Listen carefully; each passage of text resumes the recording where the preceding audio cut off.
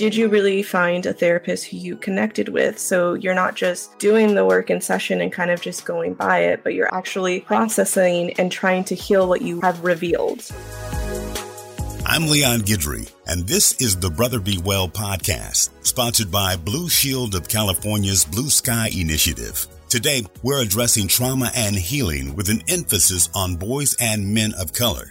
It's about to get real with our hosts, experts, and guests. Gather round, y'all. Hi, I'm Michael P. Coleman, Content Director for Brother Be Well. Today, in one of a series of Brother Be Well conversations on trauma and healing, made possible by the support of Blue Shield of California's Blue Sky Initiative, we're talking about art therapy. Creative expression via art is a proven means to recover and heal from trauma. According to the American Art Therapy Association, art therapy is a kind of intervention that integrates mental health and human services by using active art making, creative process, applied psychological theory, and human experience. Helping us dissect art therapy and understand what it's all about, including how it can help one heal from trauma, is Medea Giddings. She's an associate marriage and family therapist and provisional registered art therapist with one of our partner organizations, HearU.org. Medea, welcome back to Brother Be Well.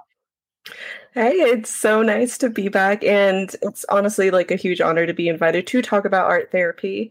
And, just to give a little introduction about myself, which you've already done so beautifully, is that I am an associate marriage and family therapist, an associate professional clinical counselor, but I'm also a provisional registered art therapist. And I do a little bit of niche work, which we can definitely talk about later, is that I utilize video games and digital tools when I do my art therapy. And so we can definitely talk about it a little bit more later. I can't wait to talk about that a little bit more later. And I said, welcome you back, because you've done a couple already. We call them selfie videos, phenomenal selfie videos for us, Medea. Thank you. I was definitely nervous while doing them. So that's a little booster to myself that they were enjoyed. And I hope that a lot of individuals got really good information from them. I'm sure they did. I'm one of those individuals, and you never would have known you're nervous. You did a great job. So let's get right into this, if you don't mind. Absolutely. Why don't you, for us, define art therapy? Some people may not know what it is. We know what art is and we know what therapy is, but how would you describe the two? What is art therapy? So the way that I describe art therapy, I think, to my clients, and this will probably be the easiest way, is that it's going to be a process-oriented way of working using line, shape, and color. And depending on what our end goal is for that day, or depending on what you bring into the session, we'll really decide on whether we're going to do something more process or product oriented. And so the type of art that we engage in session is always going to be different. I am not expecting the client to be Picasso. Even if you do stick figures, or if you don't know how to do anything but a scribble, then art therapy can be something for you. Yeah, that's it. That's really a good way to think about it. It's funny you mentioned Picasso, because one of my jokes for later was going to be, I am no Van Gogh. I was ready to say that to you, but I can't wait to talk about a little bit later how art therapy can be employed by someone who's not necessarily too terribly artistic. So appreciate that. Can you talk about, if you would, as an associate marriage and family therapist, what are some of the mental health conditions that stem from trauma and have been successfully treated with art therapy? And then, drilling down just a little bit deeper, why would one want to use art therapy in the treatment of trauma? Right. So I do want to be a little bit cautious when we use the word successfully, just because there is, and I'll talk about this a little bit, but there is a little bit of stigma in terms of art therapy in the research world. But some mental health conditions that art therapy has been proven to work in is, the anxiety disorders, depression, PTSD, things that come of that, the misuse of alcohol or drugs. Those have all been documented as being improved upon, or at least have successful treatment goals in, by utilizing art therapy. In terms of, so going back to the successful piece, art therapy is very subjective. It's art. So despite there being a lot of studies written up, it's a lot of qualitative research, which is not as favored upon in the scientific community as if it was quantitative. But if a client feels better and has a better quality of life after utilizing art therapy, then I would say that it's been successful. And I'm just going to roll right into the other question you had, which was the art therapy and the treatment of trauma, which is we have to use other modalities when we're treating trauma. We cannot just do talk therapy. In The Body Keeps the Score, they reference that the body holds trauma in a lot of different places. So we don't just want to talk about it because it's not just in our head. And that is like a really beautiful piece about art therapy, is that it can reach into this unconscious language so that we can process it without having to talk about it. Really a beautiful way to put it. Processing sometimes is very difficult. I have suffered from trauma, especially as a child. And it's sometimes for a kid, we'll talk about this a little bit later, tough to talk about, even for adults. And so art can be a different outlet for that. Yes, Really? Absolutely. For someone who's not the most artistic of people, I was joking about not being Van Gogh. How exactly does the creation of art, under the supervision, of course, of a clinician like yourself, how does the creation of art help treat the trauma? How do we get at that? So when treating trauma in an art therapy space, we actually, hopefully, it's not always, we'll get to know a little bit about the background of the client before they come in. And that helps us prepare a space and materials for what kind of trauma may be coming through the door. So as an art therapist, we learn something called the expressive arts continuum. And that really helps art therapists to be trained in what materials may benefit or harm a client in use. Because we never want to provide inappropriate materials to the client that could trigger negative feelings. So especially when we know someone with trauma is coming in, we do things that are going to provide containment. So we'll use smaller sheets of paper. We'll use 2D products.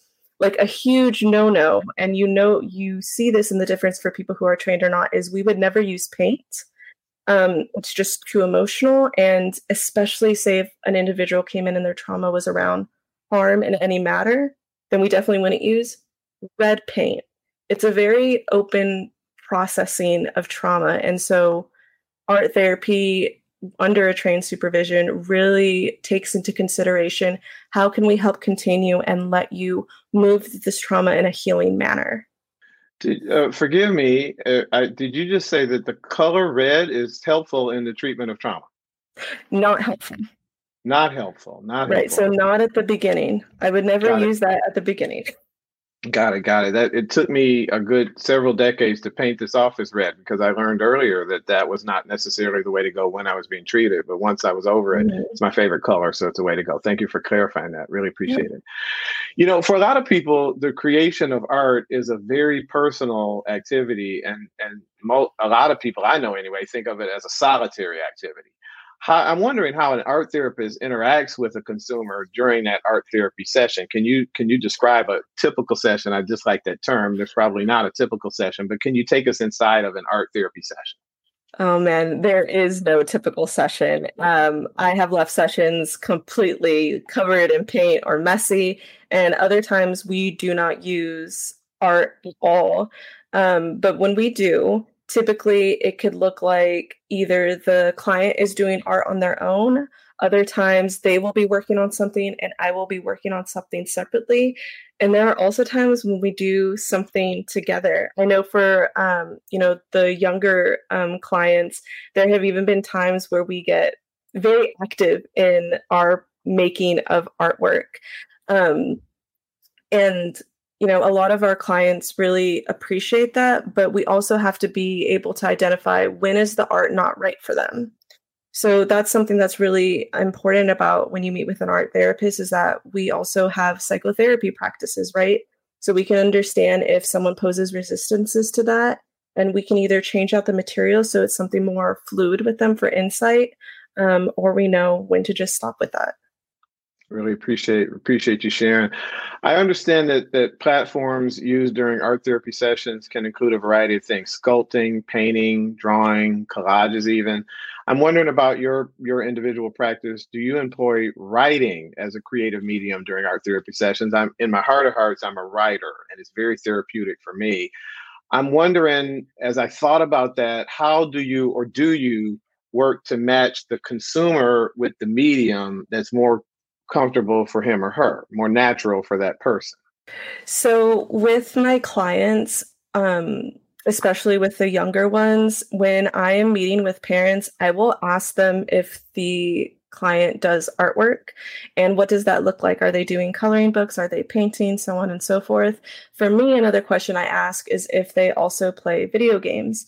So if a client, plays Minecraft, if they do Roblox, I'm also able to bring a therapeutic space into that game from them and also do creative experiences such as creating the family home, or even doing some different role playing within those games. In terms of creative writing, that's actually something we utilize a lot. We do, I call it brain dumping, where I'll have the client do, just a scribble, or I give them a feeling. I want them to just draw something from it, no directive. And then afterwards, when they've gotten that feeling out onto a 3D space, I have them do stream of consciousness writing, the brain dumping. And they'll just go and go and go. And from there comes the psychotherapy part where we pull out these similar themes that kept popping up. And then that can be translated into a directive, or that can go into, metaphorical work or whatever their treatment goal might be.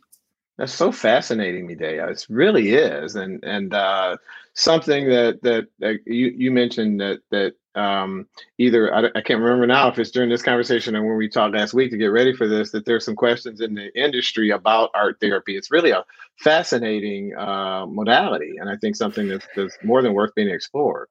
Yeah, and something that's really important to know is that like you mentioned, the sculpting, painting, drawing, collaging, yes, that is art, and that's very traditional.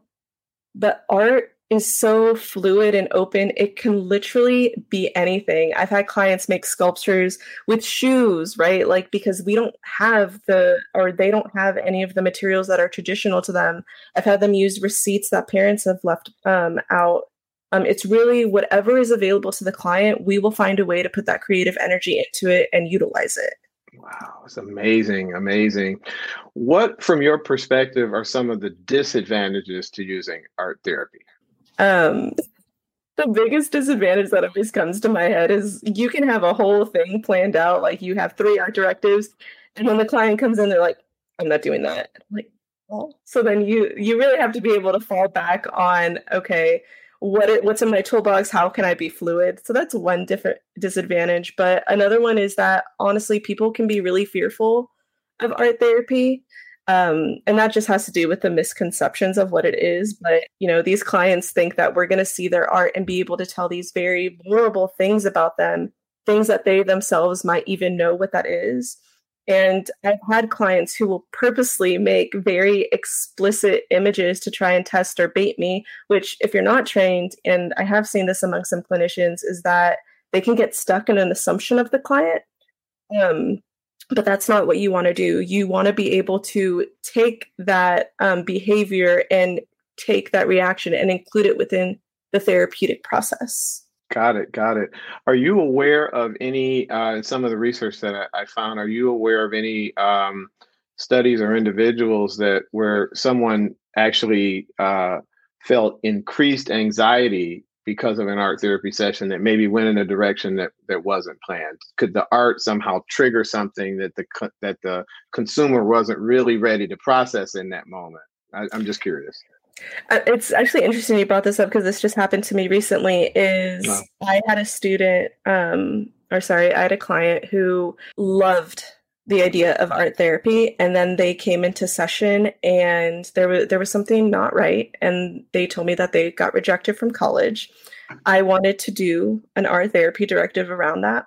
Come to find out, they were rejected from school. So it was not the right move to go. They actually stopped processing, and I had to do, containment and work through them with that. So that was actually one instance for me where that happened. Yeah, I appreciate you sharing that. Thanks for being, that transparent. It could sometimes, one of the things that occurred to me, we're so lucky to be able to connect with you here through hearyou.org as an art therapist. And if someone's not like you, if they're not really well trained and skilled in the modality, things can go a little awry. So you were skilled enough and you knew how to jump right on that and correct that session. But, you want to do some research and find out that the person you're sitting down with is really skilled and ready to do that. Oh, yeah, absolutely. And there is a lot of, and I'm so glad that you're going to bring up ADA later, but there is a lot of incorrect info out there about art therapy and the difference between that and when a clinician just uses art in therapy as more of a mindfulness technique or coping skill, which there is a very big difference between those two. And I'm glad you brought that up. We've got another of these videos as a part of this healing series, and the trauma and healing series brought to you by Blue Shield of California. Drawing and coloring and sketching can be a mindfulness practice, but as you just said, it's very, very different from art therapy. So yeah, we will be mentioning that organization a little bit later. Okay. Can you tell me, we're kind of a microwave society, and I know I certainly like results sooner than later in anything that I try to do. Can you tell me, generally speaking, and I know, no one session or one consumer is like the next, but how quickly might one see positive results after beginning art therapy with a trained clinician? That is a very tough question. Sorry. No, that's okay. It's going to depend from person to person. If we're talking about trauma, everyone's trauma is complex and deep. It's different. It could take months for them to see positive results. It could take, the first 2 sessions. I think it's really about, the person's desire to do the work. But it's also, did you really find a therapist who you connected with? So you're not just doing the work in session and kind of just going by it, but you're actually processing and trying to heal what you have revealed. And just like any therapy, there's going to be, good and bad days. Some clients, and I'll be honest with you, have had that moment where they make some realizations in the first 2-3 sessions, and then I don't see them for a while because that was too much. That was too vulnerable for them. So even though they had this kind of step forward, they don't want to do anymore because it is getting to a state where I've lived with this and I have my walls. I'm not ready to completely tear them down yet. So again, it's complex. And you've got to be ready to do that. You're reminding me of some trauma healing sessions that I went through related to using EMDR. And I had to be in a place to really, once you go there, I had to force myself. I remember that. I had to force myself. No, I got to go back because it was a positive thing. It wasn't always comfortable. But once I got in the weeds, it was good. So I got to push through it. And it was one of the best decisions I ever made. So I could imagine with art therapy, the same would be true. It might not be 100% comfortable or what we think of as comfort, but you got to push through that. Yes. And the other thing is, it's not all on the client either, right? You want to have a clinician who's willing to meet you where you're at and be able to maybe not walk side by side with you, but just a little behind you and be on that journey with you. That's really important when finding a clinician that's right for you. Speaking of finding a clinician, that's a great inroad to the next question. When we decided at Brother Be Well that we wanted to explore art therapy and bring it to our Brother Be Well family, we had trouble finding an art therapist. And then when we knew we wanted an art therapist of color, there weren't, the pool of art therapists wasn't as big as I would have liked it to be, which reminded me of the pipeline problem that we've addressed here at Brother Be Well. We've discussed it quite a bit. The provision of culturally competent care, those individuals who can do that. Very simply put, there are not nearly enough mental health practitioners of color to serve an increasingly diverse community or set of communities. I'm wondering, I didn't want to let you get away before I asked you this question. If someone like you is thinking about, maybe they're listening to this and they're thinking about pursuing a career in art therapy, just from your perspective, what should that individual bring to the table? Yeah, so for the art therapist piece, you want to be competent with working with art and creating art materials. You don't have to be necessarily amazing at them, but just be familiar with them. But the part that, I really want to focus on is if you are looking to be a future practitioner of color, you can absolutely bring accessibility to this type of modality, especially to diverse communities. But something that can really set you apart and put you above all the rest is your understanding of the difference between cultural competency and cultural humility. That humility piece is what will really allow you to help these different communities and absorb while also utilizing that lifelong learning of each individual's complex culture. because you really want your therapeutic intervention to be properly adapted from what I think a lot of modalities are trying to get past, that idea of one size fits all when it comes to therapy. So beautifully put, Medea. We're going to be talking about culturally competent care in a standalone session. I may just reach out to you for that discussion if you'd be open to that. Oh, I am so ready. I can't wait. Can't wait to get into that.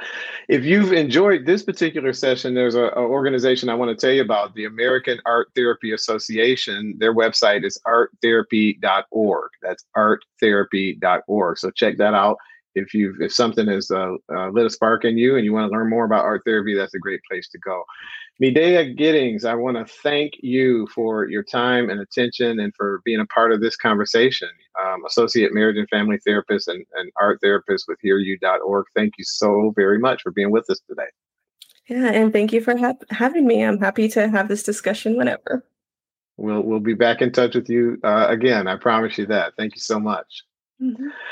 I want to also thank you for checking this video out. It's a part, again, of a series of videos on trauma and healing that's made possible by the generous support of Blue Shield of California, and specifically their Blue Sky initiative. That initiative boosts access to mental health support. You can learn all about it at bluesky.blueshieldca.com. That's bluesky.blueshieldca.com. Another website that I've got to tell you about before I let you get away is our own, brotherbewell.com. If you like this video, you got something out of that. There's a whole series, again, on trauma and healing. You want to check out some of those. There are videos on any one of a variety of behavioral health topics on brotherbewell.com. Not just videos, though. We've got podcasts there, compelling print pieces, all kinds of resources. It's all for you at brotherbewell.com. We're a membership-supported service, so if you can join us as a member, that would be great. If you're not quite ready for that yet, you want to stick your toe in the water and see how it is, trust me, the water's fine over here. Just give us your email address, sign up for our blog, and you'll begin to get notices 2 or 3 times a week when things go live. So check that all out at brotherbewell.com. My name again, Michael P. Coleman. I'm content director for Brother Be Well. Until next time, and I'm already looking forward to next time, I want to ask you to do 2 things for me. Take great care of yourself, and we're trying to help you do that. When you get it down, reach out to somebody else and help take care of somebody else too. He or she will appreciate it. Till next time, bye-bye. Thanks for listening to the Brother Be Well podcast. There are lots of people that look like us stepping up to take the journey to wellness. Stay connected by joining peer support groups and happenings in the Brother Be Well community this month.